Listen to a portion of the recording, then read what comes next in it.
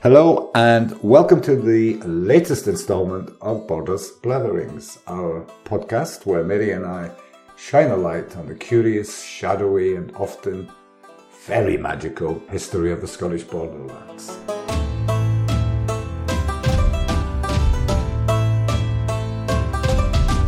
How are you today, Mary? I'm very well, thank you, Doug. How are you? I'm very, very well. Just getting over a little bit of a cold. But anyway, to finish that story I was telling you before we started. Mm-hmm. So in this posh Italian restaurant, the waiter comes over, and although we're having a fairly standard vegetarian meal, recommends a Barolo to go with our meal at £125 a bottle. Uh-huh. And you know what my reply was? Who do you think I am? Andrew Carnegie. Ah. And I don't think he got that. Right. I don't think he quite understood that. Yes. But I said to Miri at the time, that's a good idea for a podcast. Andrew Carnegie. Andrew Carnegie. Yeah. Well, actually not Andrew Carnegie. Okay, right, so not Andrew Carnegie, But right? if we think of Andrew Carnegie and the Rockefellers and Henry Ford, Yeah. and maybe in more modern times, Bezos, Bill Gates, and in UK terms, Richard Branson, Yeah. they're often given the sobriquet of the self-made man. Yeah. And we'll put the masculine bias to one side for the moment. And very often this is couched as a rags to riches story. Yep. Riches being money. Uh-huh. But I think, and you've mentioned this man before, I think there's someone who sits above all of these names that I've just mentioned. Mm-hmm. Because, you know, the Maslow triangle. Yeah. Someone who I believe sits at the very top as a self-actualized person. Mm-hmm. And that man would be, can you guess? It would be Frederick Douglass. It is Frederick Douglass indeed. Yes. And yet, I'm, maybe in my ignorance, but I'm not so aware of foundations in his name, buildings in his name, libraries in his name, and so on and so forth, which you find with Carnegie and the Rockefeller Center, etc. And I wonder why. I think there may be a lot more of that in the United States than we're aware of, possibly. Okay. I'm aware that there are several sort of endowment funds for African Americans who want to go into higher education in his name, things like that. But certainly in Britain and certainly in Scotland, where he had a massive influence. Oh, he did, yeah? Oh, yes. Yeah. I would argue, now, every town in Scotland, or practically every town in Scotland's got a Carnegie Library of some form, rather, okay? So the physical landscape reminds you of Carnegie, the great philanthropist, you know, the Fife man that goes across and all the rest of it. The physical landscape of Scotland was also changed by Frederick Douglass in a slightly different way. But he was very, very influential in the way Scottish towns look to this day, I would say. So, you know, just as much as Carnegie is, you know, you walk past a Carnegie library, you don't even know it's a Carnegie library, but it's the library on the corner. We all know they're there. And I would argue that Frederick Douglass has been just as influential. I'm surprised that we don't make more of him in Scotland. I'm surprised how few people in Scotland know even who he is, let alone what he did and what he visited. Yeah, because I really felt that at high school I had an excellent history teacher. But the name Frederick Douglass was not brought into my brain's realm at all. No, I was completely unaware of him until maybe about 10 or 15 years ago, actually, when, strangely enough, I was working at the Scottish Music Library in Glasgow with a chap called Andrew Pettinger, that was him. And we were going through various bits and bobs, and I was looking at Scottish folk songs, and I came across this song, Send Back the Money. And I thought, that's an odd one. And that was when I first came across Frederick Douglass. Oh, that's a story that needs telling. Yes. The money. Okay. Yeah. Before we get into that, because you've now piqued my interest, give me a little bit of background about Frederick Douglass. Born into slavery? Am I right? He was born into slavery around about 1817, 1818. We're not exactly sure when he was born. And as a young man, he ran away. Very sensible. and he ran to the north. And he did something which was quite unusual. Now, lots of runaway slaves ran away and built a life for themselves in the north. Completely understandable. Had been through the horrors of slavery and ran away from it. He runs away from it, and he could have done just that, built a life for himself, and he said, I could do that, or actually, I could campaign against slavery. And that's what he does. But he doesn't just campaign in the United States. He very sensibly comes across to Britain and campaigns in Britain against slavery and the slave trade, which is amazing. You know, I mean, he could have quite comfortably sat down. He had educated himself. He had, you know, he'd married. He could have worked hard and never bothered again. But he put himself, because he was still actually a runaway slave at that time. His master, if you like, would have had the legal right, I think I'm right in saying this, would have had the legal right to chase after him, grab him and say, you're my property, and drag him back. And by putting himself out there publicly, he was putting himself at risk. So I think that's amazing. Yes. The one little point at the sort of start of his life, if you like, which I love because there's a little Scottish connection, is when he first runs away, his second name is Bailey. And he changes it to Johnson, which is a border's name. Mm-hmm. But then one of his friends says, there's an awful lot of Johnsons about here. Why don't you have another name? And Frederick said, well, I don't know what name to choose. And his friend said, I have just read the poem The Lady of the Lake by Sir Walter Scott. Douglas. Why don't you call yourself Douglas? And that is how Frederick Douglass became Frederick Douglass. And it's a fantastically funny little Scottish connection, borders connection, straight away before he's even ever set foot in the place. I just love that. It's just a nice wee point. But as I say, there he is. He's a young man. And in 1845, he decides to come across to Britain and campaign about slavery and the slave trade and tell people of all the horrors. And that's exactly what he did. And does he have a greater impact on abolition than, say, now who did I learn about in high school? William Wilberforce. That's the old standard, yeah. Well, the thing is that there were lots and lots of abolitionists going about, fantastic people. But the problem was that they tended to fall into one or two camps. There was either the people who would pitch up to do some sort of rally or something in Edinburgh or Glasgow or whatever, and you'd have 3 or 4 speakers on the stage, and they would have a token black person sitting there, looking all sort of miserable and slave-like. And they would regale the audience with how terrible slavery was and how we had to outlaw slavery, and it was awful, awful, awful. And if the black person was lucky, they got to stand up at the end and say something like, my name is Doug, I am an ex-slave, or my name is Mary and these kind people are taking care of me. But that was it. They were basically there. It was tokenism, So it was not a lot's changed. Yeah, it was patronising. It was condescending. Yes, they were campaigning against slavery and the slave trade, but they were still saying, "Oh, the poor little black people. We need to take care of them." It was, so there was that. Yeah. And then there was the worst kind of abolitionists. And what they did was they would again have the token black person there, frequently a black woman. And they would talk about the horrors of slavery, but they would go on and on about things like the whippings and not having any clothes to wear and how many times did the master attack the female slaves. And rich white men are getting off on this. Exactly. And you just think, you're really, oh dear, right? Yeah. And so I'm sure that maybe some of them realised exactly what they were doing, but that was really bad. Yeah. And often these were the sorts of abolitionist movements that would be advertised in the newspaper right next to an advert for a black and white minstrel show. The two of them. And you would have an abolitionist speech coming on after, or sometimes in the interval of a minstrel show.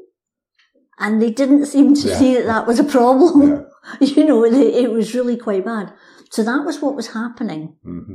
And then Frederick Douglass turns up, and he's not the poor wee slave at the end of he speaks, he's in the centre of the table. He takes command. He speaks to white people as if he were their equal.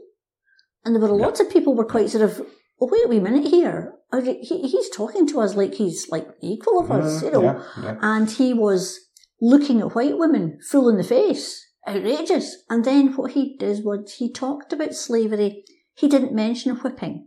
Well, people whipped their children at this point, so that was a bit pointless. He didn't mention whipping or sexual abuse or any of these things. He talked about the indignity. The indignity, yeah. The inhumanity. The degradation of one human being owning another human being the way you would own a chair or a piece of furniture that you would use, and then when it was broken you would throw it away. And so a lot of people that came to his speeches, they came along because it was advertised that he was a runaway slave. So they're expecting the horror stories and the whipping and the this and the that, and he didn't tell about any of that. Yeah. He talked about the indignity of having to bow his head. He talked about the indignity of not being allowed to look people in the face. He talked about the indignity of having to call people master. And that shook up a lot of abolitionists, and they didn't quite like it because it was, he wasn't being this docile, he wasn't being a victim. They couldn't come in as the great white person on their charger and save him because he was saving himself. Thank you very much. Yeah. And then he would tell about the fact that he had escaped without the help of any white people. And he would talk about the black networks. Of course, we know about the Underground Railway, all these sorts of things. And then Harriet Tubman, and of course, all of a sudden you thought, oh, actually, black people can do the same as white people because they are the same as white people. It was quite a sort of culture shock for a few folks. So that was where it was different. Entirely one of the rich personality traits that the man had. Yes. Yeah. I think I told you some time ago of, just to carry that on a little bit, when I was once with a colleague at a fundraising seminar in London, organised by Oxfam. It is many years, it was in the 80s, when I was running the charity down in Bristol, and I objected to the presentation that was given because every single image that was shown of black people, they were crying, they were covered in insects. And I said, can we see someone smiling, please? Yeah.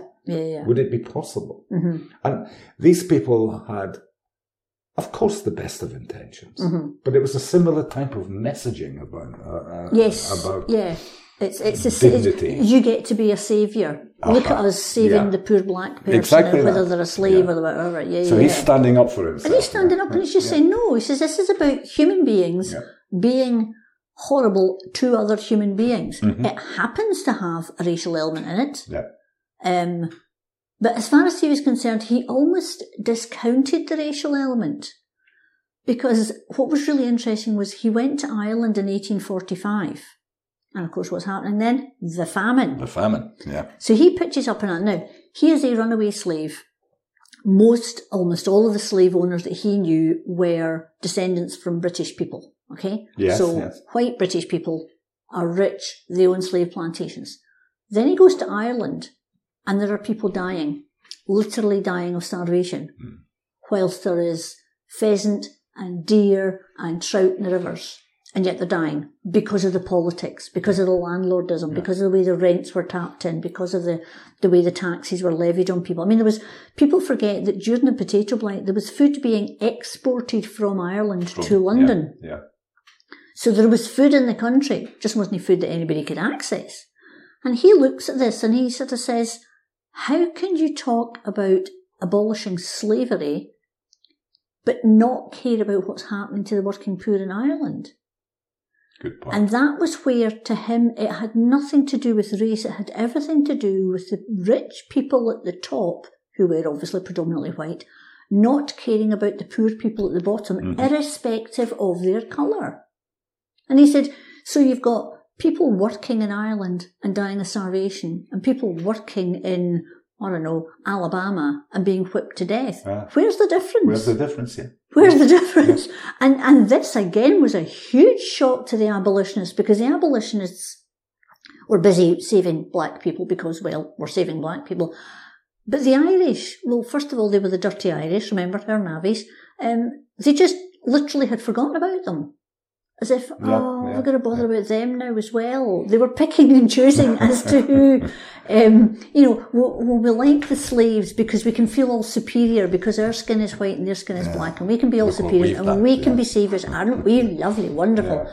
Oh, the Irish, flip. And I think it's because they were feeling a bit guilty, because they looked at Ireland and they thought, oh, flip, these are our own people, if you like, and we had abandoned them.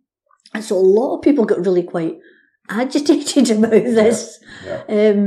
And again, it shook a lot of people up, and there were 2 or 3 abolitionist societies that actually set up funds for the Irish, and they would send funds over, and again, they were sending money over. Money is a big issue here, but they were sending money over to help with the Irish famine. Yeah. But the problem was that there was a crossover between those who owned the plantations in the southern states, the West Indies, and those who owned the plantations, because that's what they were as good as, in Ireland. And they were all the same class, and they were all interrelated. They were all married to each other. So Frederick Douglass was quite right. They didn't care. They just did not care. You were the poor to be used and abused, as was. With what you've...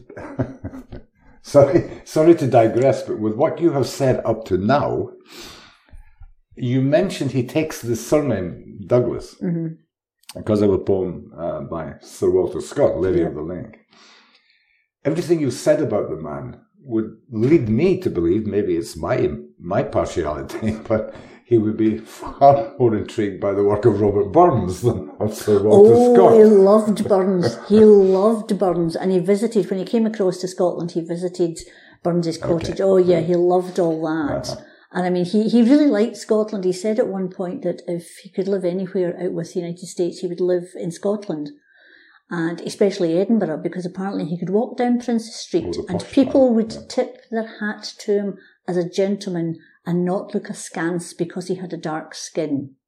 And he loved that fact. Now, it may well be that it was because he was Frederick Douglass, and he was probably quite well known at that point, and he wasn't exactly in some of the rougher parts of Edinburgh. But yes.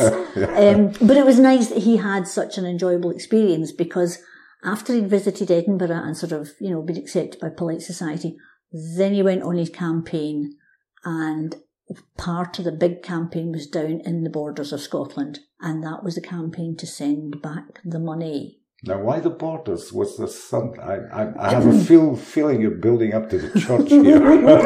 Oh, how can you tell? Okay, so let's go back 2-3 years to 1843. In fact, we need to go back further than that. So, the Reformation happened for a variety of reasons, but one of the reasons why the Protestant Church kicks off in Scotland is because we don't want priests and bishops and archbishops and cardinals and popes in between us and God. So you just have the minister, and the minister is the leader of the congregation, and he leads you in prayer and sermon, but that is all he is. He is no better than you. Fast forward to the 19th century, and what's happened is the Duke of Buccleuch and the Duke of Roxburgh would say things like, well, actually, my brother's in the ministry, so could he not be minister? Or my cousin could be minister. And they started to be the ones who would say who the minister was. It became patronage. Yeah, of course, there was a lot of patronage then. Yeah, exactly. Yeah. And the Church of Scotland said, the Kirk of Scotland said, well, actually, that's not how Presbyterianism is supposed to work. And so in 1843, what was called the Great Disruption took place, and 200 Kirk of Scotland ministers left, took their congregations with them, and became the Free Kirk. This is the Free Kirk then. Because they were free of the patronage of these big bad guys, which is fine. So they left, okay? And they're all doing this moral high ground bit, and they're saying to the Kirk of Scotland, you're hopeless and we're fantastic. And then the Kirk of Scotland said, well, you can get stuffed, but you're not getting any of the churches, and you're not getting any of the vestments, and you're not getting any of the anything, the prayer books, nothing. And the Free Kirk said, well, you can't do that. And the Kirk of Scotland said, well, yes, we can, get stuffed. So the Free Kirk is sitting there going, well, we need to have somewhere to worship. So, where are we going to get the money? Exactly. So initially they're meeting in people's houses, and what they do is they think, well, who's got a bit of money? Oh. So they wrote to the slave owners in the southern states and in the West Indies and said, the big bad Kirk of Scotland's horrible now, and it's full of patronage. And because people like the Duke of Buccleuch and the Duke of Roxburgh spent half their time in London, the Free Kirk sort of said the patronage we're getting is English influenced. Now, a lot of the Scots that had gone to the southern states had gone to the southern states to avoid the English. A lot of them were descendants of the Covenanters. So they went, oh yes, of course. Well, they go to the Carolinas and south, yeah. So they send back millions of pounds so the Free Kirk can build churches. So the Free Kirk's going, hey, fantastic, now we can build churches. Yeah. So they start to build churches. Fantastic. And then Frederick Douglass pops up and says, oh, I don't think so. Mm-hmm. Do you know where that money comes from? The Kirk of Scotland, who has had its nose put out of joint, then all of a sudden it's got the moral high ground and says, oh, look at that. They're getting money off of slavery. Aren't they bad? So they support Frederick Douglass. Now, Frederick Douglass wasn't stupid. He could sense the fact that there was just basically a bun fight between the Kirk and the Free Kirk, but he thought, I don't care. If it stops people using money that was made literally on the backs of black people, I'm all for this. So he runs with it. And he sets up this campaign, which is called Send Back the Money. There are posters, there are songs, there are letters to the newspaper, constantly with this title, Send Back the Money, Send Back the Money, Send Back the Money. And eventually the Free Kirk can't take it anymore, and they did.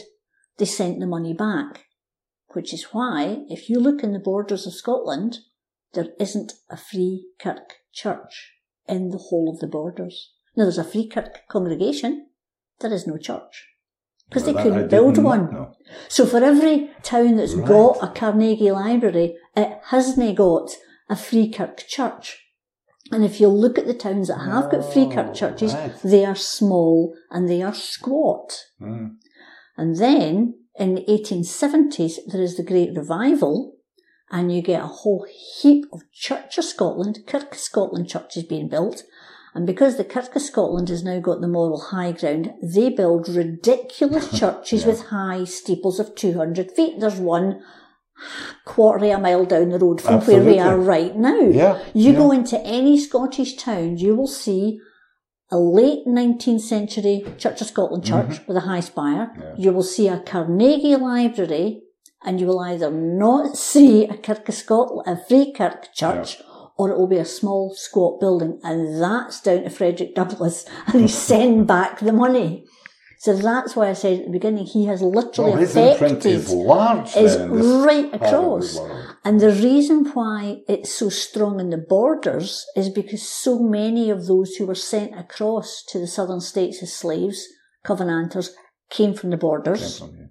And in all of the successive waves of movement of peoples, the southern people from Scotland went to the southern states. The Highlanders went to the northern states predominantly. Yeah. And so that's why this Send Back the Money and the Free Kirk and Frederick Douglass, that's why when he pitches up at Kelso, there are 2,000 people turning up to hear him speak. That's why the entire front page of the Kelso Chronicle is devoted to his speech verbatim. That is why it's so strong in the borders, and he spoke in every single borders towns. And when he couldn't even fit into the hall, he would stand in the market square and tell people the indignity, the inhumanity, and send back the money. And that was, people who would never go to see anything or hear anybody or know anything about slavery. They hadn't gone to abolition movements because they couldn't really be bothered. They would go to speak. They would go to hear him speak, rather. They would go to listen to the great Frederick Douglass in the border towns. And you mentioned his affection for the work of Rabbie Burns. Yes. Would he interlace his speeches with, because Burns, a man's a man for all that, and, he would use that a lot, yes. Yeah. He would use the words of Burns, and he would talk to ordinary people, and apparently he would do his great speech, and then afterwards, much like today, you'll do a speech and somebody says, you stay behind for questions. It wasn't sort of formalised like that, but if somebody wanted to come and chat to him, he would chat to them. Mm. He would sit and he would talk for an hour to a newspaper reporter. They must have loved him. Yeah. There was no filter there. He just spoke to them and told them exactly what it was. And what he was doing was he wasn't saying to the Scottish people, you are bad for wanting to build these churches with slave money. He was saying, because I know you're good, you will send it back. So he was appealing to the goodness in him. He wasn't, because he could have done that. He could have said, you're awful, stop taking that money. Binary argument. He said, no, you're good. I know you'll send it back. Now that you know the truth, now that you realise where that money is from, I know you will send it back. And they did. Now that you realise where it comes from, now that you know the root of where this money is and where it comes from, you will send it back. And there was a huge surge of support for abolition in the borders on the back of Frederick Douglass. So, you know, a massive, massive influence here in the borders, and wider Scotland and wider Britain, of course, but very much so in the borders, yeah. Now, you do a lot of work with the local primary school. Yes. And I mentioned earlier William Wilberforce, who was drummed into me. Is Frederick Douglass's life and legacy something that really should be made, young people should be made much more aware of this man's role in the borders? Yes. I mean, we are quite proud in Britain of our role in the abolition of the slave trade and slavery. Yeah. Which is fine up to a point. Mm-hmm. But again, we have got a tendency to do the white saviour bit of, it was William Wilberforce. Yeah. And I think that we've got a tendency to look at the great and the good, so Wilberforce, and white people, rather than the ordinary people that signed the Wilberforce Bill petitions. Uh-huh. Something like 350,000 people across Britain signed that petition. Now, the petition fell for a lot of reasons, but that showed you the force of support for it. And it was ordinary people that were supporting. Yeah. And the fact that Frederick Douglass was himself a black man, as opposed to Wilberforce, who was a white man. Mm-hmm. So things like that. I mean, Frederick Douglass goes back to the United States and he continues to campaign. He sets up his own printing business. He encourages young black people to be as literate as they can be, to go forward to university education, to write their experiences, not as a sort of misery, oh, look at me, poor me, this and this happened to me, but my humanity was taken from me, my dignity was taken from me. That was the way he pushed forward and continued to push forward for years and years and years. And, you know, he sets up his own publishing company. He encourages his children to go into writing. All of these things. He's a force to be reckoned with all the time. So I think that it's to the man's detriment that we don't know about him. Yeah, absolutely. You know, and the fact that, as I say, he had this great compassion for ordinary people, no matter what their colour. He looked at the Irish poor and the famine and said, that's a disgrace. I can't think of many other public figures in Britain that were actually saying that's a disgrace. Yeah, most of them were saying, well, that's the feckless Irish for you. Yeah. If they're dying of starvation, it's because they've done it wrong, or it's their fault, or just chuck them onto a ship to America. You know, there was no...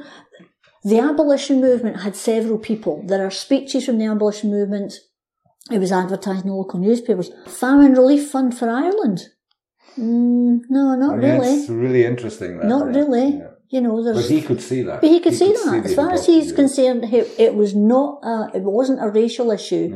Yeah. Obviously, there was a huge racial element, but to him, what was important was human beings degrading other human beings, whatever their skin colour, and that was the point that he drove home. And I think it's really relevant today. If I can go off on a complete tangent, please do. There's currently a war going on in Ukraine. And Britain has, quite rightly, welcomed war refugees from Ukraine. There's a war in Yemen, there's a war in Syria. We're not so fond of those refugees.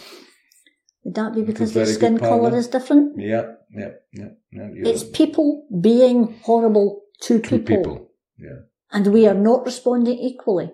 We should be responding equally. Frederick Douglass, you know, almost 200 years ago, showed us that. 150 years ago, showed us that. You should be looking at the inhumanity of man to man, whatever the skin colour. And we've lost that lesson along the way, hugely so. Absolutely, yeah. You say he set up his own publishing company, so he's he dabbles with the written word. Yes.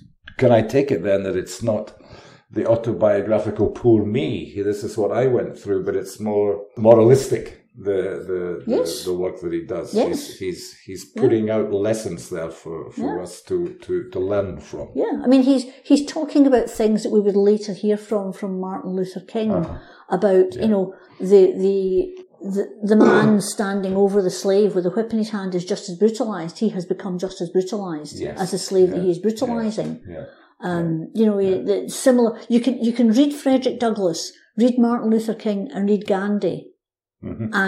And the writing is almost interchangeable. That humanity, that level of just the inhumanity, whether it's white people and black people or the British colonies in India, it's the same level of, and almost challenging the slave owners. He was saying, why are you doing this? Yeah. Can you look at yourself in the mirror when you're doing this? You know, when you literally can take a whip to someone's back and treat them as property. And that took a long time. I mean, I am old enough now that, and I always tell this to the kids in the schools, I got belted when I was at the school. My head teacher when I was in primary was a 6-foot man, and he was a rugby player. He was allowed to physically hit me with a leather belt when I was 5 years old. That was illegal in Scotland. Yeah. So this hitting, we've been hitting people, hitting white people, hitting black people, men hitting women, adults hitting children. And that's what Frederick Douglass was saying. Why are you what is the lesson you're trying to, what is the lesson that you're teaching the person you're hitting, and what's the lesson you're teaching yourself?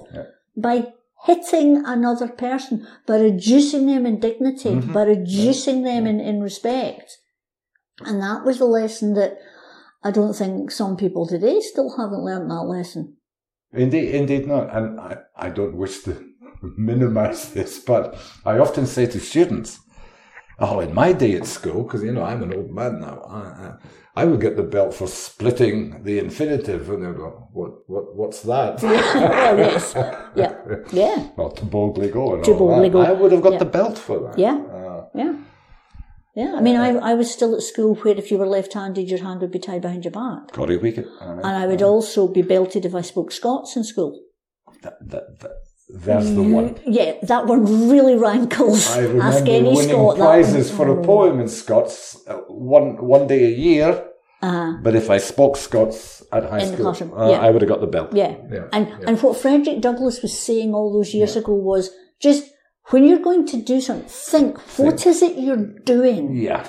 Are you affording that other person dignity? Are you giving that other person respect? And if you literally own another human being, then the answer is no. There is no dignity and there can be no respect. Yes. You had masters who had particular female slaves that they liked, and they dressed them up, and they gave them perfume and jewellery and beautiful clothes, and they could live in the house and all that. They were still property. They were still owned. One human being owned another human being. And it was that he drove home. And that was the message that came through loud and clear. And as I say, if you go into the British Newspaper Archive, which is an amazing archive, and you put in his name and you look at the thousands, and I mean thousands of newspaper articles that come up with his name, the keywords you will see will be send back the money, dignity, humanity, and respect. And that's his legacy. And I just wish that a few more folk in Scotland could try to live up to that legacy. And he could see beyond the binary. What's the Tarantino movie? Django Unchained. Oh yes, I know. He was not taking on a simplistic binary human piece of nonsense. In that movie, is it Brad Pitt or someone? The plantation owner has a right-hand man who's played by Samuel L. Jackson. And he is stricter and more horrible to black people than the plantation owner is, because he's bought in. He's bought into the system because the system is corrupt. It corrupts everybody, and that's the tragedy of it. So that you might be at the top of the pile, but if the pile you're sitting on is a pile of dung, it's still a pile of dung, even if you're on the top of it. And that's the lesson that Frederick Douglass taught us all, and we all need to remember it and relearn it. Johnny Cash's "My Empire of Dirt." Yeah, absolutely.